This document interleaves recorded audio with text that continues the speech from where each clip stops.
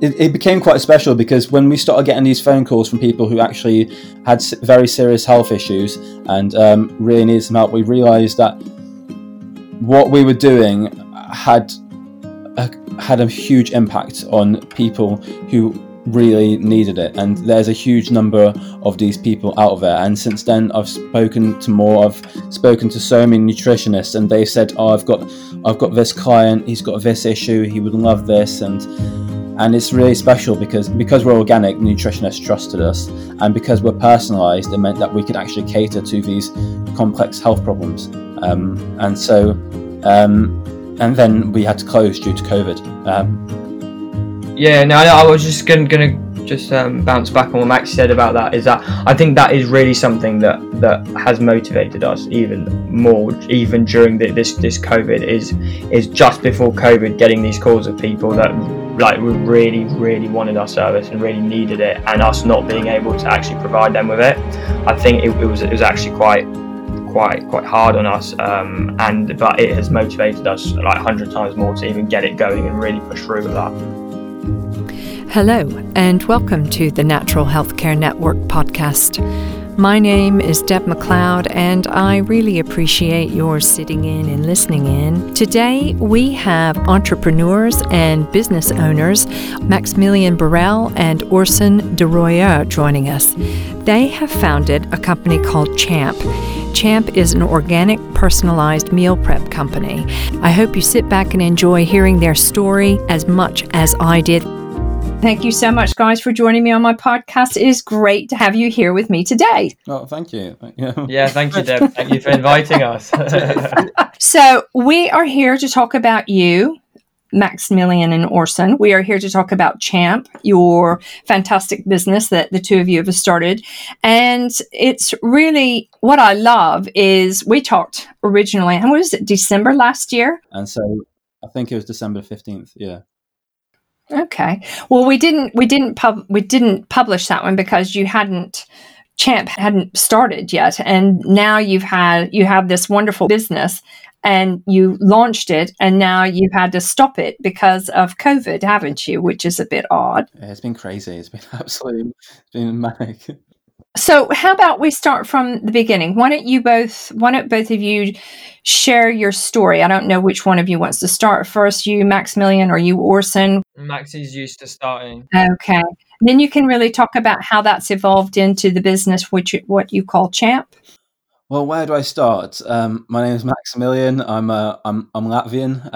I lived there for 2 years, and when I was 2 years old, I moved down to Portugal, and Portugal's amazing. I actually lived on a farm for a little time there, and the food's nice and fresh there. It's just a different world. It smells of eucalyptus everywhere, and it's my true homeland. I like to say. I always think about going back there, but I moved to Torquay when I was 5 years old. At that point had to learn English. I could speak Portuguese, Latvian, Russian at some point as well. But when you don't use them, you lose them. And so I had a good childhood, but a lot of my family had a lot of health problems. I had a lot of health problems as well growing up. When I was 13, I was overweight. I had hormonal imbalances and issues. My family had a lot of problems as well. My mum, with her back, she takes a lot of medication, and first of all, I just wanted to lose weight. So I'd sit up, I'd watch all the weight loss videos, take this pill to lose weight, all this, all that. I've been through all of it, but eventually I just started working out and exercising, and it did pretty well. And but yeah, so I consider myself actually pretty healthy. My friends my friends will remember me. I always walked around with a bottle of water and an orange. I loved oranges. But I started having loads of other problems. I had to take Roaccutane when I was 16, which if any of you haven't heard of it, it's this really nasty and medication for acne. And what it does is it pretty much wipes out your entire microbiome. And it's a very strong dose of vitamin A. And so from then, I started to get a lot of other health problems. I would get eczema. My asthma turned incredibly bad as well. And things just got worse. So I started becoming quite interested in my health. after starting my first few online businesses. So I first of all, I was interested in business because I was doing a business course at college, and the teacher asked, "What do you want to be when you're older?" And then I just typed in on Google business owner, and it said entrepreneur, and I was like, okay, that's what I want to be. And and Cool. so yeah, I was making I was making online businesses. They weren't really making any money. I made a fitness merchandise business when I was young as well. I was turning over some money. I was selling like bracelets and stuff all over the world. It was crazy. But and then, Very enterprising. yeah, and then I was like selling gym equipment on eBay, and I made an incredibly bad investment when I was 19, and I lost quite a lot of money. And I was supposed to go Thailand traveling, but I had to cancel all my holiday plans, had to cancel everything, and I ended up working a job instead for 6 months as making ice cream in a factory. Um, yeah, it was good. It was good. But around this time is when I actually started becoming more interested in nutrition because I was broke. I didn't have any money, so the only thing I was doing was I was eating well and I was going to the gym. And on my breaks during work, I would be reading books about entrepreneurship. I would read Gary Vaynerchuk, lots of other books, and that's when I got quite interested in reading. And this is also when I got quite interested in fasting. Originally, just to lose weight, like I got absolutely shredded down. And managed to lose so much weight and look great. And then I went to university. After that, quite interested in nutrition. That's where I met Orson, and it's just history from there, really. So can I ask you before we jump into talking with Orson, was it for you? It was all about just trying to get yourself to where you felt better and you were losing the weight. So it wasn't so much about the nutrition or the nutrients that you were eating because you got into the fasting. Was it just about, okay, I just want to look good and I want to feel better? Well, actually, at first, when I was young, it was just to lose weight. I didn't like being overweight. And then afterwards, I started eating, I guess subconsciously, what made me feel good. I was eating loads of fruits and stuff. I don't eat so much fruit anymore, but it's because I was like, okay, fruits are healthy, and so yeah, I was always eating consciously then, and to look good as well. But then, by the time I was 16, I had really bad teeth problems all my life. I had fillings. I had my 12th filling by the time I was 16, and Right. and I was terrified. I was like, okay, I'm going to be 20 years old. I'm going to have no teeth. And so I decided to cut sugar out completely. Right. That's when like my life really started turning because I wasn't consuming sugar anymore. I even cut out a lot of fruit at that point because it's the same thing; it's still sugar. And so then it became more about protecting my teeth and staying in good health. I was a bodybuilder, but I wasn't looking out for other aspects of my health. And even when I started fasting, that's only when I started looking out for other aspects of my health because I know about autophagy, stem cell reproduction.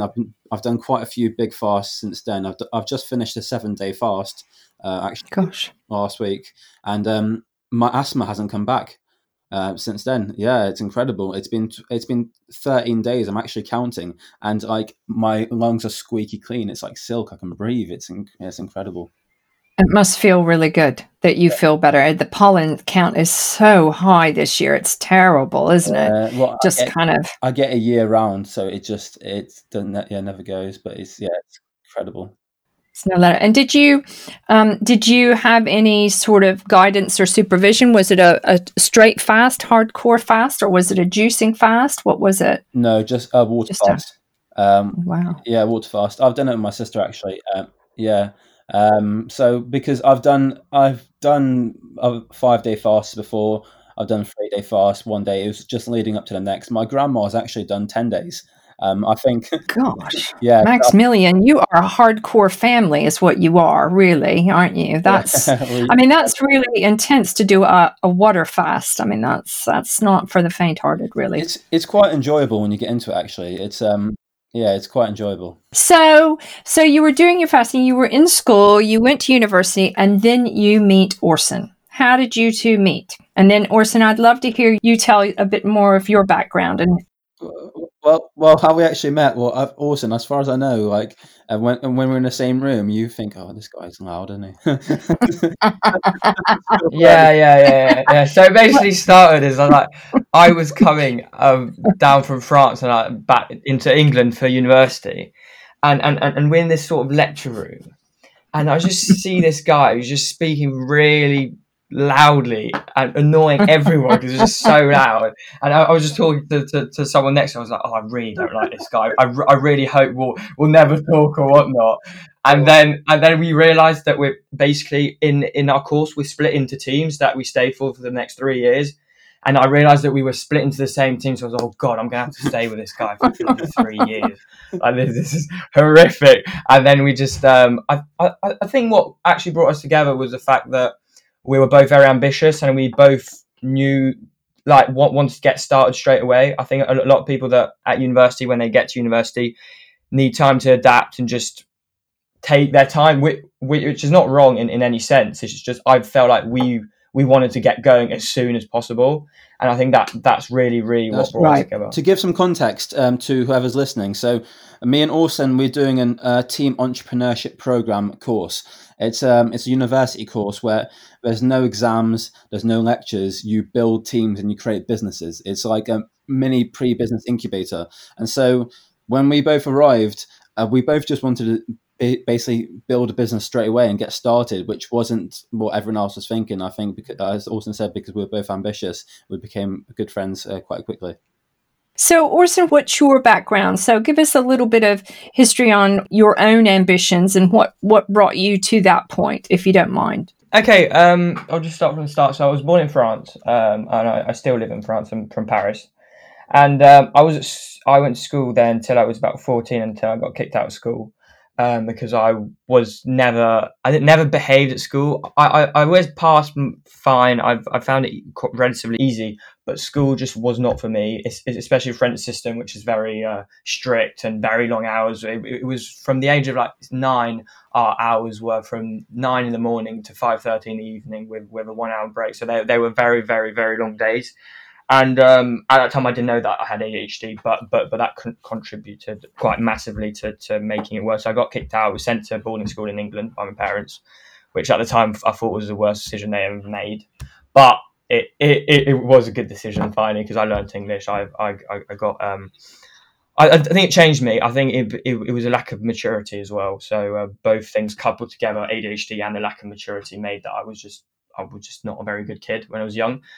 So there's that, and I think throughout my life, hearing that I wasn't going to do anything, I think that's what gave me that ambition to actually just go out and do things, and not in the more orthodox way that everyone says you should do it, which is through in having a normal job, which is nothing wrong with having a normal job at all. It's just that for me, I've got something inside of me that I know that to be happy, because I strive to be happy, I will need to do something quite big and something quite substantial and get lost into my work, a bit like what my dad has done. So that was one of the main reasons. I wanted to become a poker player after that, for about a year or two. But that was, I realized quite quickly, there's nothing intrinsic about playing poker. I mean, I love the game. I love gambling. I like money to a certain extent. There's nothing intrinsic about taking money from someone or making money. I think it was really that extrinsic thing that really made me want to go out there and actually do something that would have a positive impact on the world.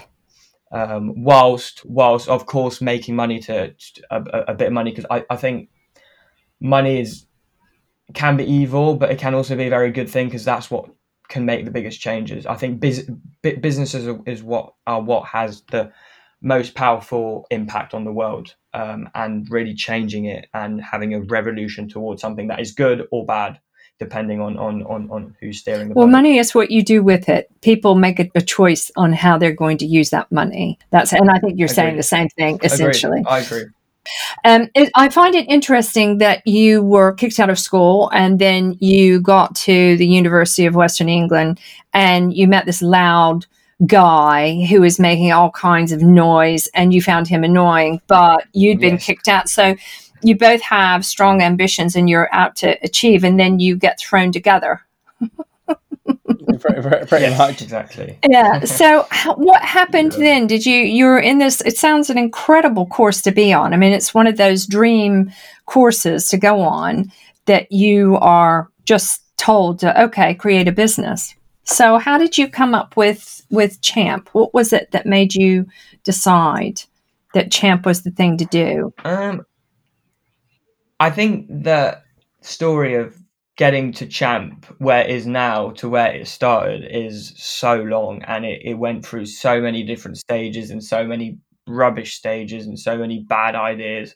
But I think we've come to an end product now, which I'm quite happy with. So it started at the start when we were literally, there was 3 people at the start in Champ. So it was me, Morgan, and Maxi. And we were just walking out, and I think Morgan came to us and was like, "Oh, do you want to sell protein shakes outside the gym?" Because we just wanted to get started. So that's what we did for a couple of months. Just had a marquee outside the Centre for Sport at UE. Started selling protein shakes. Started calling massive manufacturers saying that we to make our own mixers, to buy 100 kilos of protein, and like just having these dreams, these real dreams that were just because of our lack of experience. We just thought that we could do it, or we could do everything. But so that's what happened, and then through iteration, and just coming back to the drawing board and thinking, what can we do better, and learning about nutrition, learning about our passions and the power of food, but also the power of building something that's scalable. I think that's something that needs to be emphasized as well, is that anything that is not scalable, unfortunately, you can't help as many people as you want to help. When you can scale and go from, 1,000 customers to 1 million quite quickly, because you have the infrastructure, because you have the operations in place, because you're not dependent on people, you're dependent on processes. That's when I think you have a business that is worth going after, and especially if you're trying to have a big change, to make a change.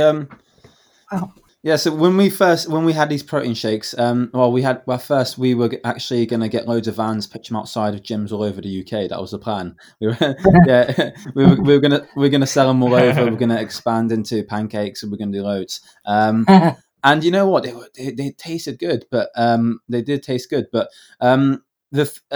we changed the idea afterwards. We pivoted in March 2018, and one big reason is because we were actually selling meals on campus before to students, because we were doing a NatWest boot camp, which is you have 2 weeks to basically design a business and pitch it. It's a mock thing for our course, and so we were selling meals.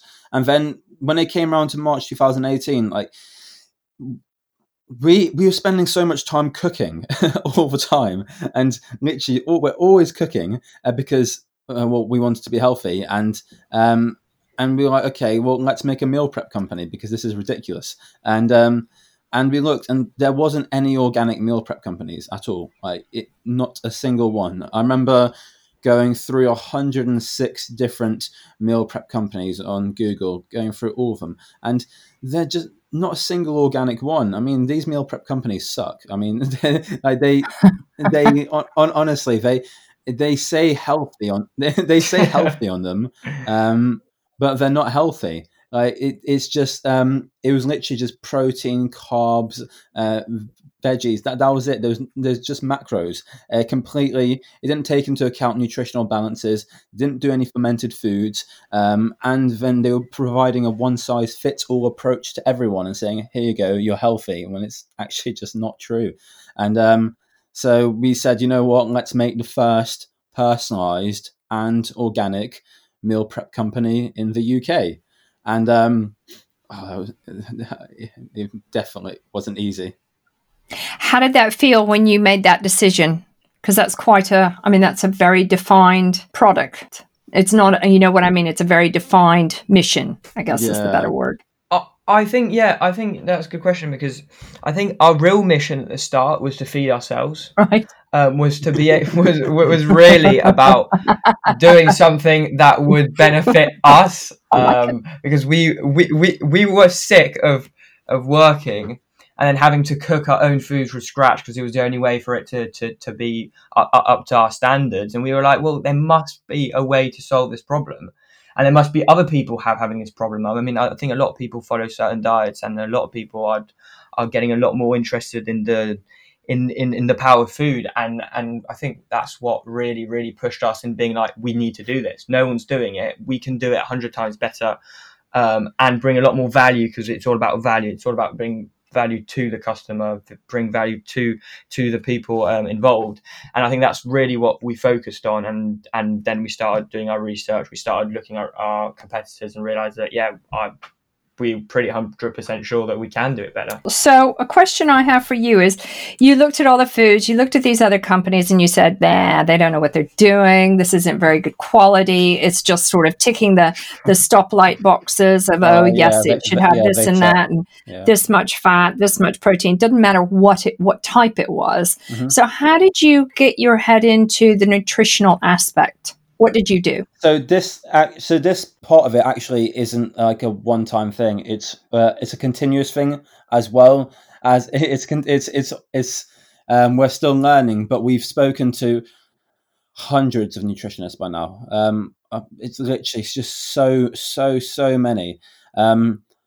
So I remember Orson, I think we spent an entire month where we locked ourselves inside just reading books. Yeah, because I think something that we're quite interested by, in which we have been, is actually performance from what you eat. Like what diet is better. Well, I think that's why the personalization is quite interesting, because it's like, what's better for you? Like I'm always trying to find out what can make me feel better, what can make me perform better, and so there's a big question, like, what is the right diet? And if you search in nutrition world now, there's this camp fighting that camp, and that camp fighting this camp, and you know what? Like they're both right to a sense. That's the thing, because like your genetics come into play, your microbiome comes into play, your preferences in general, where you are in life,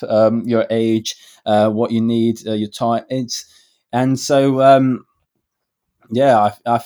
think that's where I got quite fascinating. And so, how we actually restructured the business model now is we don't personalize the meals ourselves. We actually work directly with nutritional therapists. So, Deb, for example, if we got a customer, we'd send the customer to you, and then you'd make the nutrition plan, and we take the nutrition plan. So we work with different nutritional therapists who specialize in different fields, so that if a customer comes to us with a specific requirement, we can send them to a specialist and have a nutrition plan made from that. So we're the specialists at making the food from the nutrition plan.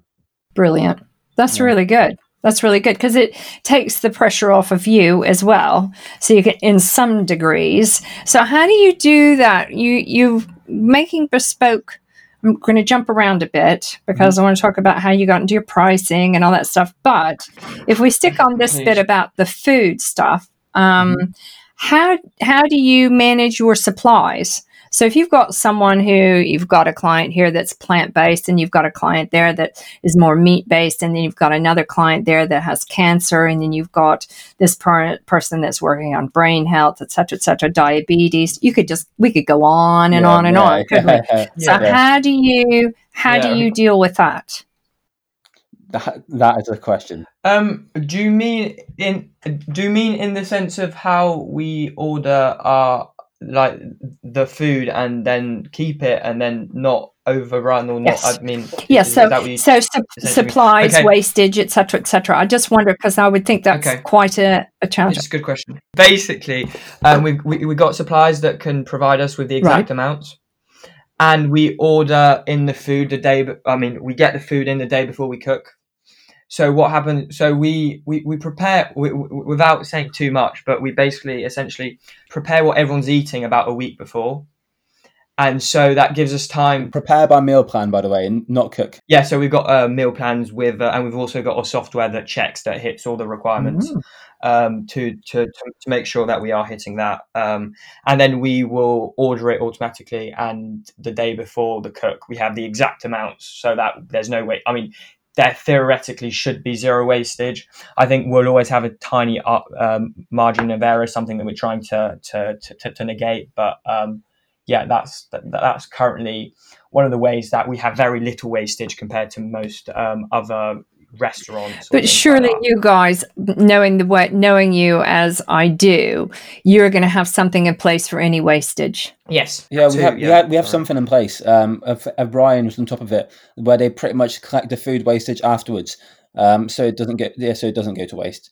And so I figured you would. And we've also and we also got quite big requirements with our suppliers on them using the less plastic possible, the less packaging possible, or that side, because I think it is a massive responsibility when you have a business to make it as carbon.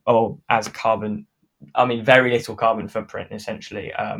Bring it down. I mean, we've done quite a big effort with our packaging to be 100% compostable.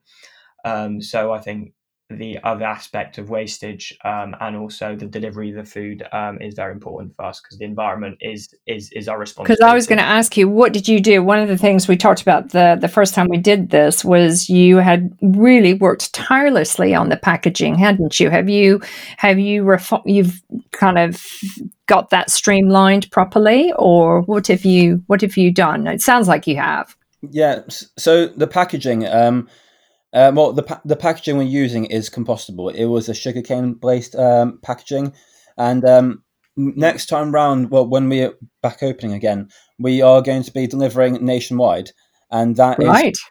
So which is quite exciting. A little spoiler. Wow. Spoiler there. But so we're going to be delivering nationwide, and we deliver it in cardboard boxes. We spent hours and days trying to find compostable suppliers who could provide ones that would you could throw away. Like, essentially the postman could say, you know what, I quit, and chuck the box into nature, and it just isn't there in 5 years. But at the moment, technology hasn't caught up. So the best alternative to having compostable packaging is packaging that is incredibly easy to recycle, and to make sure that it's actually recycled.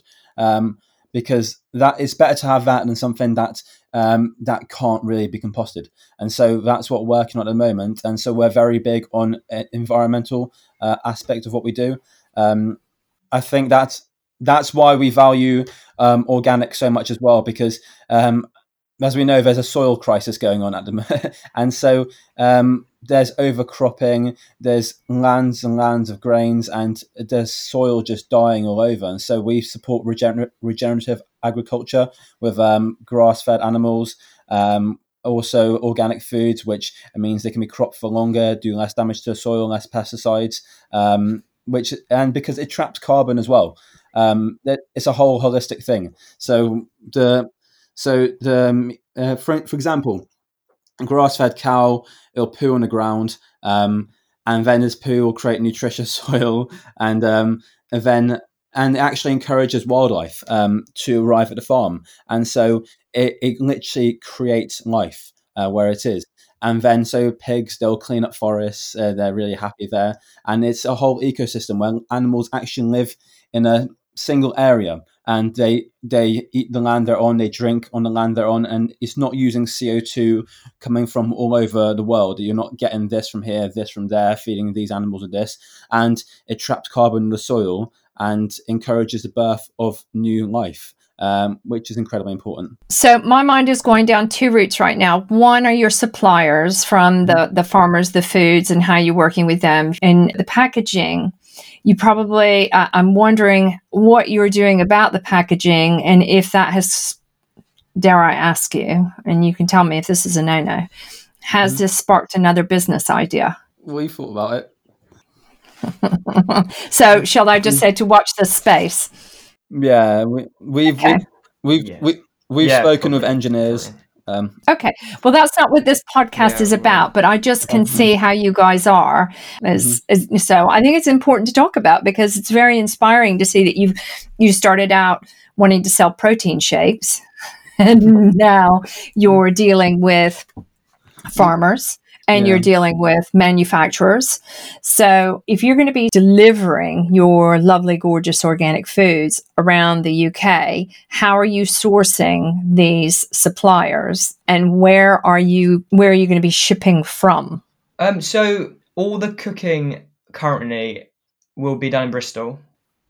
And then it'll be we get DPD that will pick it up from our warehouses, let's say, and then send our kitchen or whatnot, and send it out to the rest of the UK. So it's a very simple process actually of them just picking it up and just sending it over. But all food is local within Bristol in a sense. I mean, besides certain ingredients such as even avocados and things like that are quite hard to source locally. So those kind of ingredients are probably going to be brought out from internationally or nationally if possible. But yeah, all the cooking is centralized currently in Bristol. We're thinking about maybe expanding into a second kitchen quite quickly, because that will give us a lot more leeway and a lot more flexibility with our customers.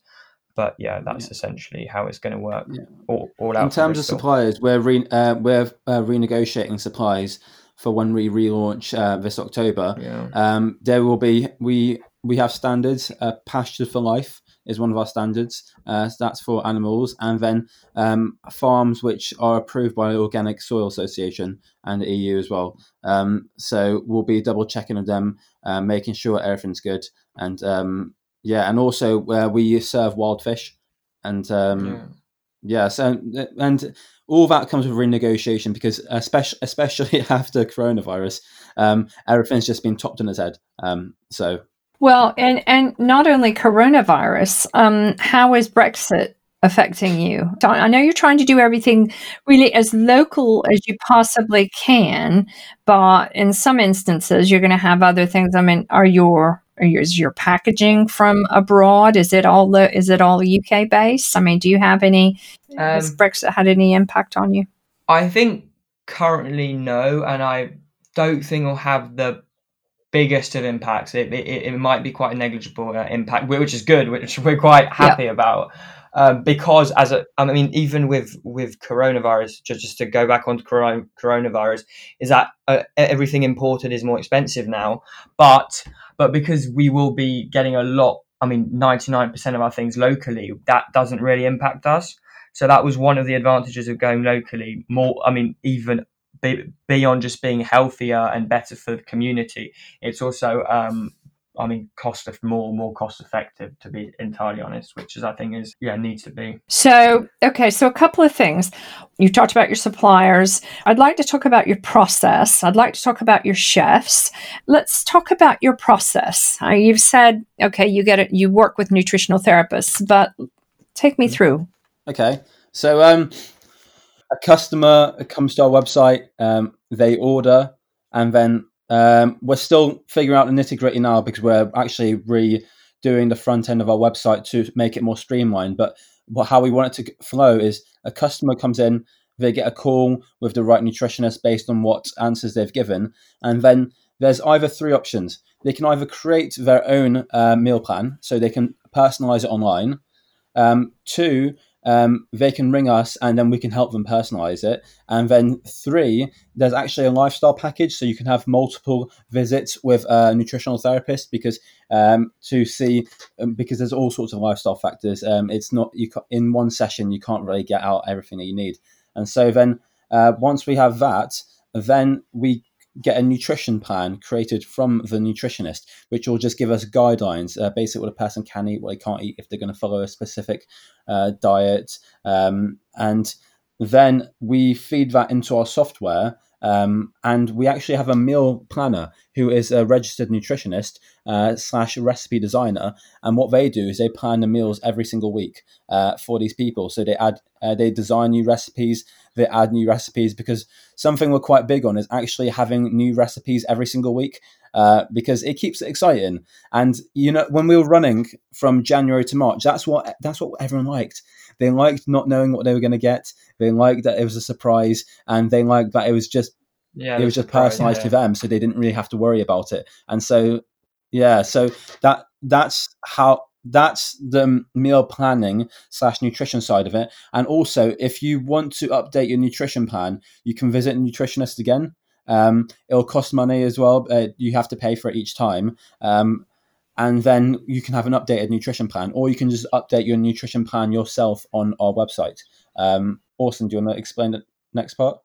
There's not much to explain, really. The rest is they just get their food twice a week, and if they got a nutrition plan that changes every week, then it changes automatically. I mean, it's just it takes all the hassle out of them. It really is. It's just they will get home and they got their food. They bring it to work. They do what they want with it, but it really takes that time that it takes to make food away. So it comes. Sorry, does it come to them cooked? It comes, so all they have to do is heat it up? Is that all they have to do? Yes, absolutely, yeah. So it does come to them cooked. We may be thinking about doing uncooked as well, but that's another discussion. That's maybe something in the future, depending on the feedback we get. But most of the time, it comes in cooked. Mm-hmm. Yeah. So just throw it in a pan, heat it up, and off you go. You can have that. You've got it all prepared for them. So shelf life. Okay. Pan or oven. I mean, it can be microwavable, but we try to. Wait. Let me finish. I said we try to steer. We tell our customers to steer away from that as much as we can, but sometimes for convenience, some people have done it. It's not our go-to. We say not to use microwave. Yeah, if someone's not well. I mean, there are times we don't even have a microwave in our house. Gosh, we haven't had one in I don't either. I don't know how many years. Yeah, but one of the good things about the fact that you swap the food around is always, this, is swapping the food around adds the diversity to the microbiome, which is so important, and that is really, really helpful. So that's good. So how exciting! I love hearing this. Now, who does the cooking? You guys got sick of doing all the cooking. You said yourself, we wanted someone to cook for us. So funny how that works. So we actually we trialed a chef, and we just realized at the beginning he was just doing like what we were telling him to do anyway, because our model was quite complicated. So he was just following what we were saying, and so we're like, okay, we're paying for this guy when we can just do it ourselves and we can learn from it. And so that's what we started doing. We'd have the recipes designed, and then we'd be cooking in a meal, be cooking in the kitchen. I'm level 3 food hygiene qualified, worked in kitchens before, and so is Ryan. Okay. And so we said, we just, let's do it. And that's what we were doing. And you know what? The food was nice. It was really nice. It was good. But now, in the future, so basically I think it was very, very important for us to actually work in the kitchens more than just to save cost or whatnot, is to understand the processes and to create because operationally it's an absolute nightmare. That's the bread and butter of the business. If the operations don't work, we don't have a business. So working in there really made us understand how we could make it quicker, streamline it, and really make it as cost effective as possible for ourselves, but also for the customer. So that's why we worked in the kitchen at the start. And now that we've created and we've modeled the operations, we know how it's going to work.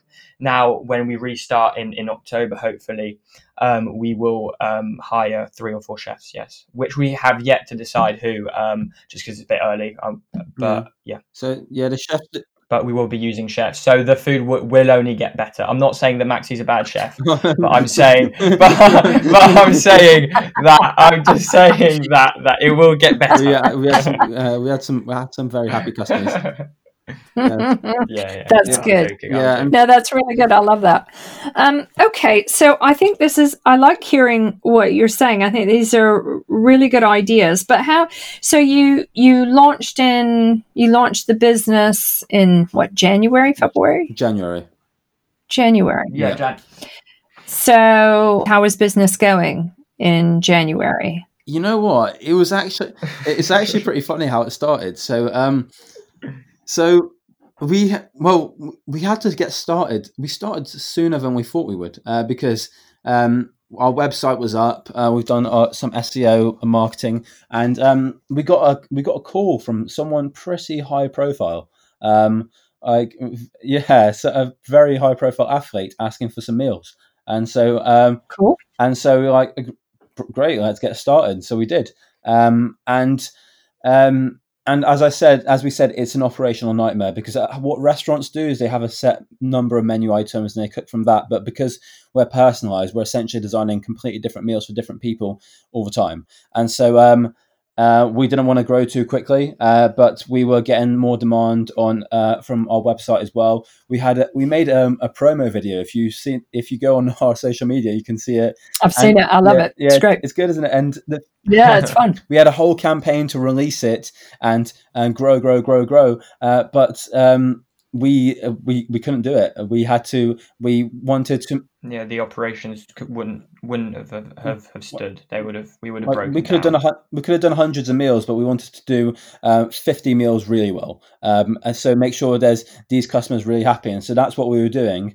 And we were actually designing software in-house to be able to facilitate it. And by the time it came to March, it was working very well. In fact, we started getting calls from all sorts of people. We were getting calls from people in hospital. I spoke to this lady in hospital. She was really poor condition, and she was being force-fed rice puddings there.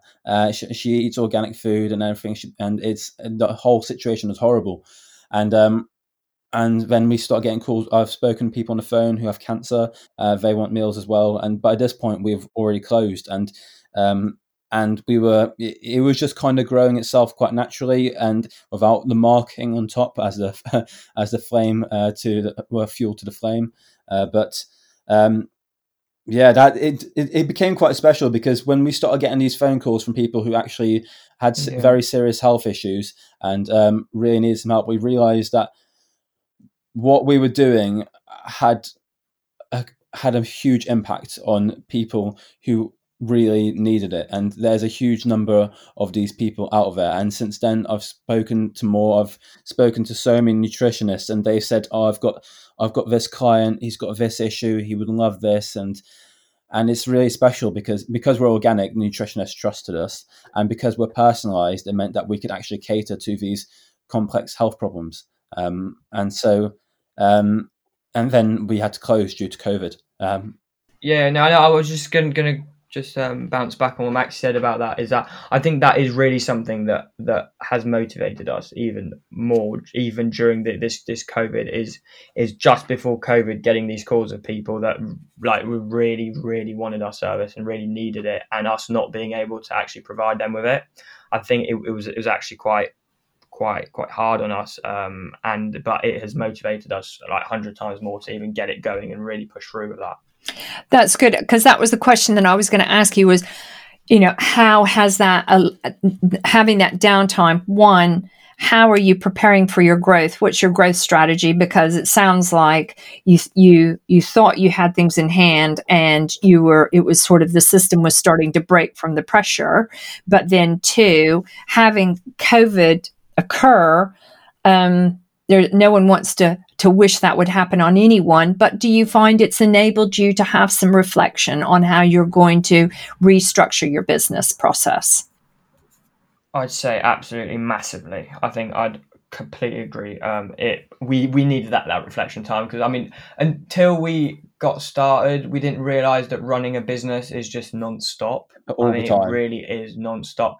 We had no time to sit down and reflect, to just think about what was going on, what was going well, what was going badly. And it was our first time to really running a business. So, I mean, we made many mistakes, which didn't help the process. But I would say that without this reflection and where we're at now and the plans that we have going forward is a lot more solid, and we've built what I've always believed in is very strong foundations. If you have strong foundations, you're primed for growth. If you don't, then you're just going to fall over.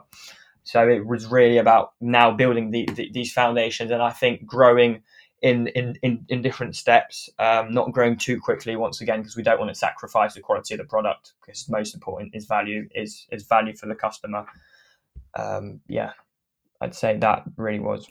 So I find that quite intriguing that you say that, because you say, well, we're Bristol based now, but you plan on opening in October, and at that time you're going to be ready nationally. Are you able to really manage that sort of business in October? We'll have a waiting list actually. Okay. That's the main thing. It's about introducing one by one. We're not going to let the floodgates open and everyone just pounce on top, because we don't want George, Harry, Tom, and Adam, and Melissa jumping on, and this means that maybe Billy and Lauren's meals actually go down in quality. So we'll be adding customers in each week, and adding processes, adding more staff where it's necessary, so we grow that way. We think that's an incredibly essential part to it. And what's and actually, when we just before we closed, we were actually getting quite good at what we were doing. Our processes were getting very good. We were quite effective. The reason we closed was because I was supposed to go away for Easter. It was my turn to go away for Easter. So Orson was like, "Okay, well, I'll go away now." And then France's border shut down. Then Ryan had to go home as well. And then the whole thing just became. We didn't have enough staff to rotate to actually keep running. So that's the reason we closed. And so we know how it works. We know what we need to do, and we've built. Orson and Ryan built some incredible software so that we can actually facilitate the growth. And during this time down, we've been working a lot more marketing. We've launched a podcast. If anyone hasn't seen it, I know. I was going to ask you about your podcast. It's on my list in here, but you go ahead and you can talk about your podcast. We can talk about it later. Then we can talk about it. So I'm going to talk about who you want on there and what your plan is. But that's so. Now that I've interrupted you, who is Ryan?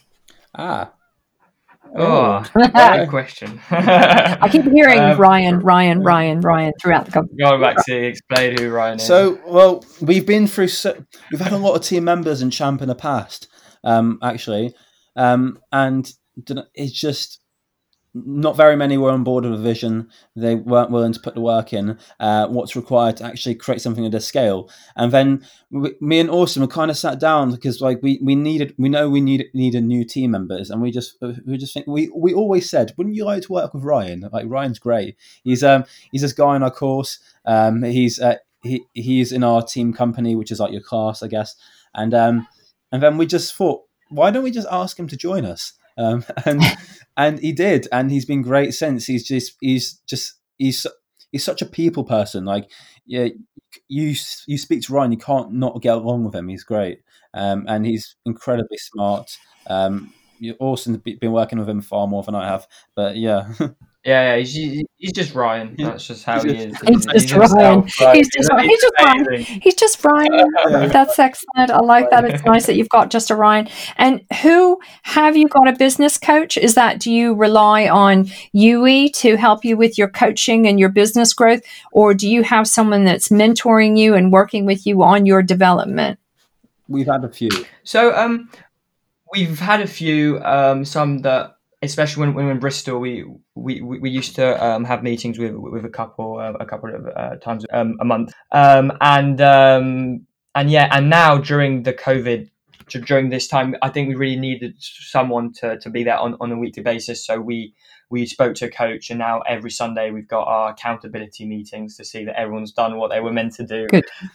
Which is quite funny. It seems like I'm back at school, but I think it works.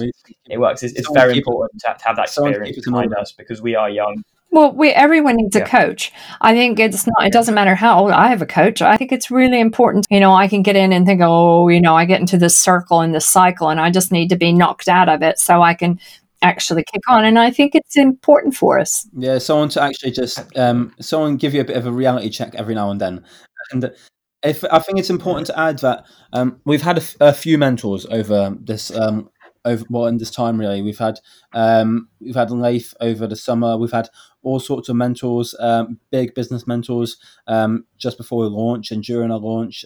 Stuart Harrison, a lot of other people, and they've been incredibly useful. And it's not just them; it's actually all the people that have been helping us. I mean, we like we have a lot of course mates, sort of classmates, people online, people on forum, people on Facebook groups that are mentors. Even your idols that you follow, the books that you read, those people are your mentors. And I've been speaking to so many nutritionists since this started, and even they are mentors to a degree as well, because there's always something you can learn from them and then figure out to make it a little bit better. And so I think when you take the approach that you know nothing, and that there's always something someone can teach you and help you out with, then a lot of life becomes about coaching and mentoring.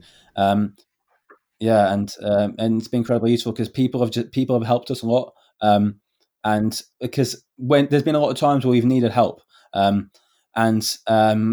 then we've asked for help and people have helped, and I'm incredibly grateful because in the future when I'm in that position where someone asks me for help, then I'm not in a position to say, you know what, no, I'll be like, yeah, I'll help you.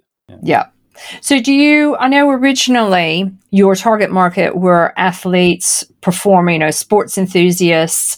That was where, if I recall, that was what who you were generally focusing on. Is that right? Has that changed? It's, people we target eat organic food. That's a first. So the first, okay. They eat organic. That's what we know. And they are short on time, tend to be business executives, athletes, and lawyers, or people with health conditions who just need some help. Okay.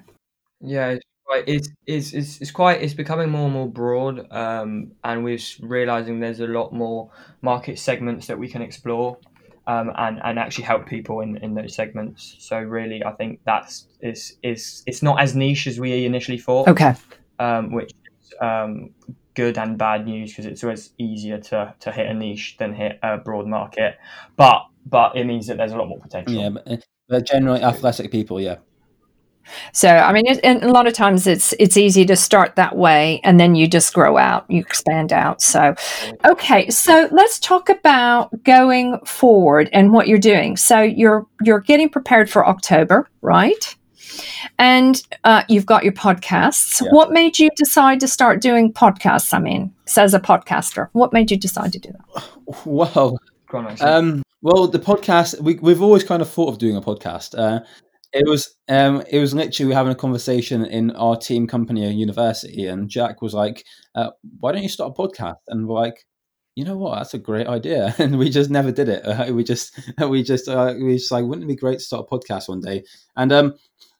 And as we wanted to grow into October for our launch, we realized that our target market is actually people who listen to a large portion is people who listen to health podcasts. They're people who care about their health and people who want to learn. And our target market, business executives, etc., are people who want to learn. To achieve that level of success, you have to be invested into your education.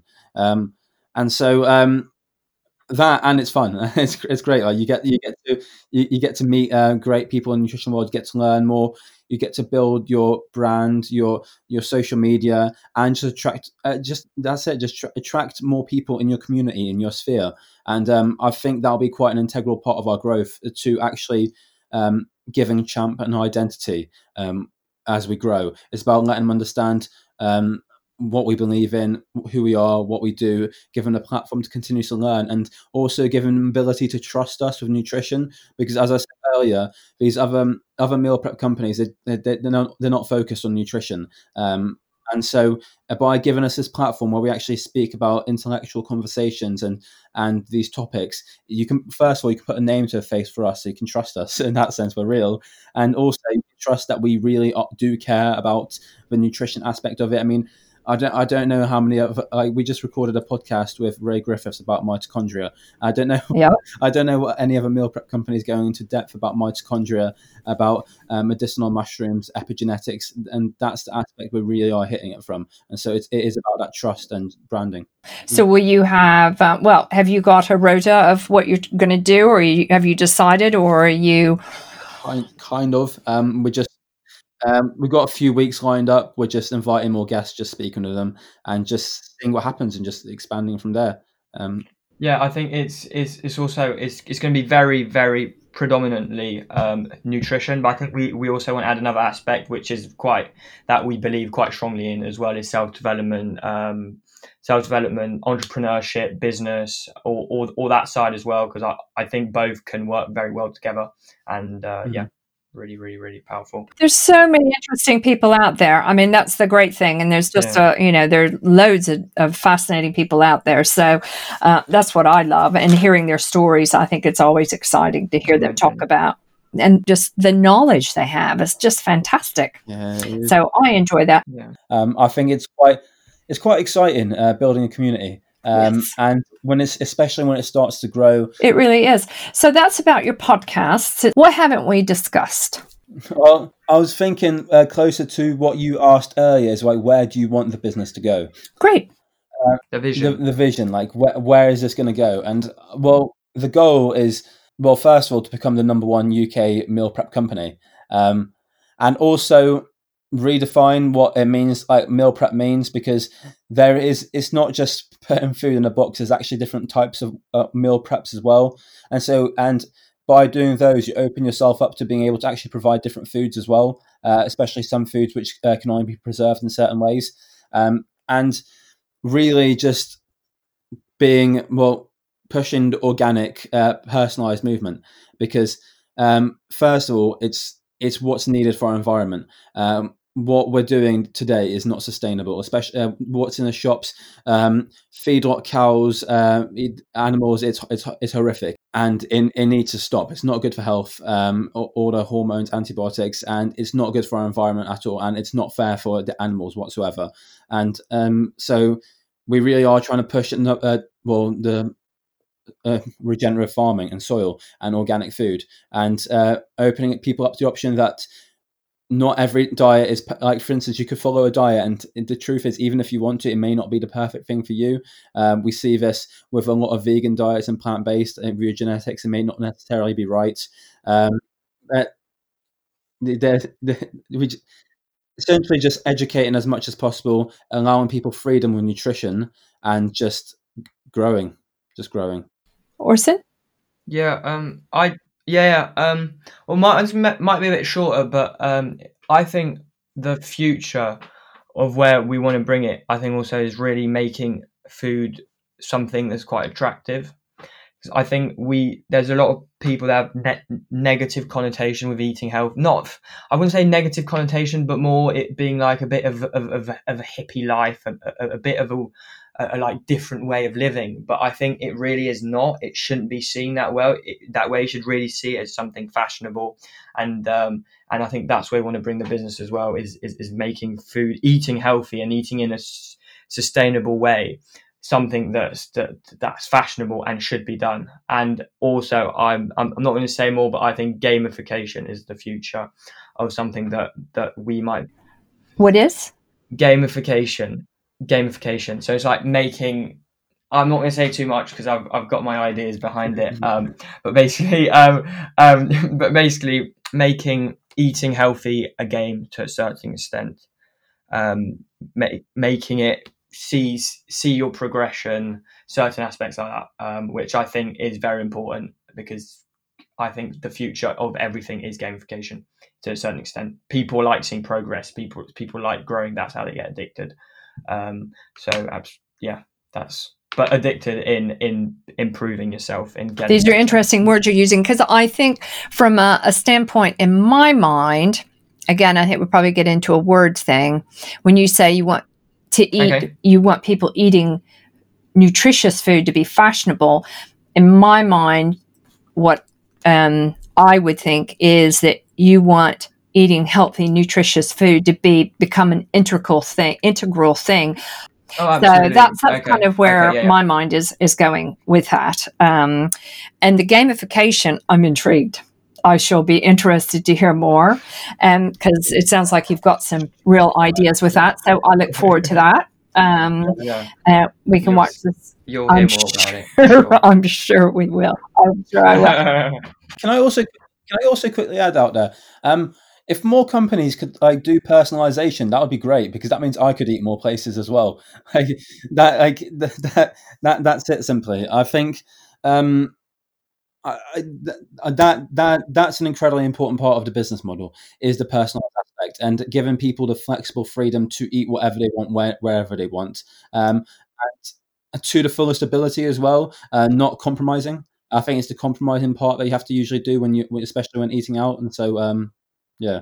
Well, I think people would say that compromising is the cost. When you get into the cost of quality foods, it's become very expensive. We've made it expensive. And as a plant-based eater, someone who does have a healthy lifestyle, but I understand that wanting to have a nice variety of foods on offer when you go out and eat.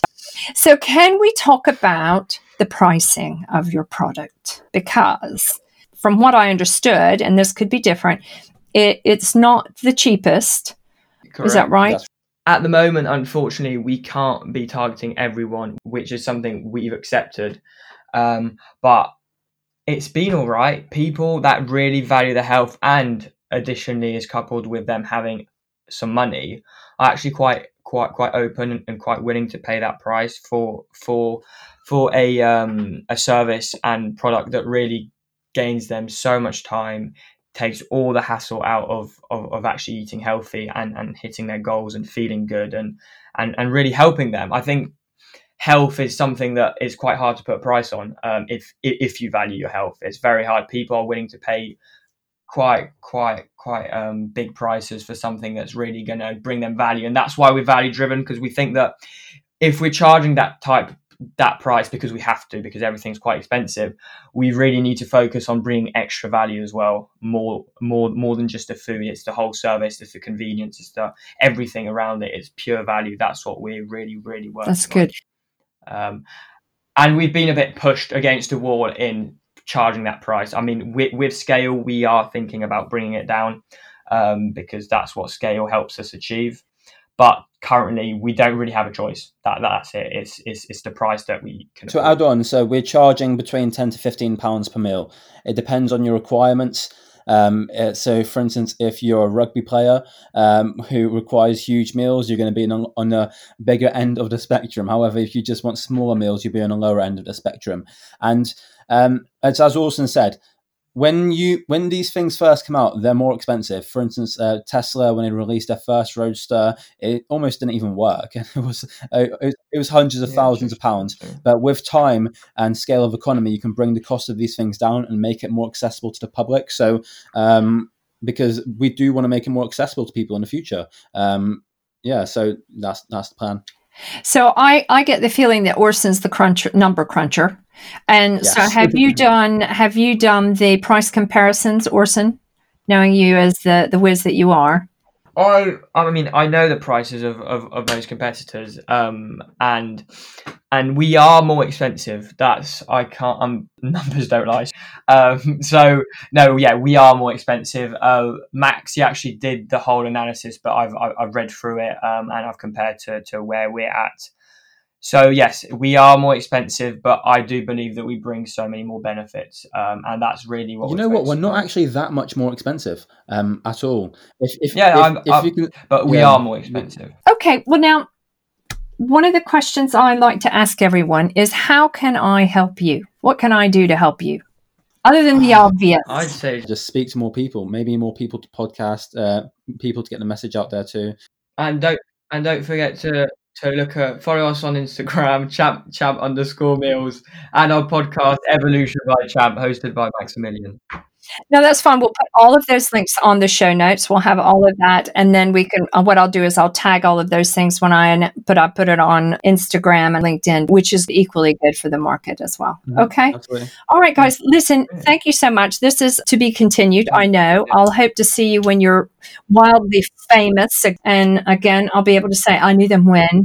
Definitely to be continued. I really appreciate coming on board. So thank you very much. Always a pleasure. Thank you, Deb, for inviting us. Yeah, always. Well, folks, that's all for today. I really appreciate your sitting in and listening in to Maximilian and Orson, who are equally inspiring in their energy and efforts to create a really exciting business. So watch this space. There are a couple of things I'd like to ask you to do. As always, I'd like to ask you to subscribe to the podcast. I'd like to ask you to ask others to listen in and to subscribe as well. And let me know what you think if you haven't done so already, because don't forget, that's what these podcasts are for.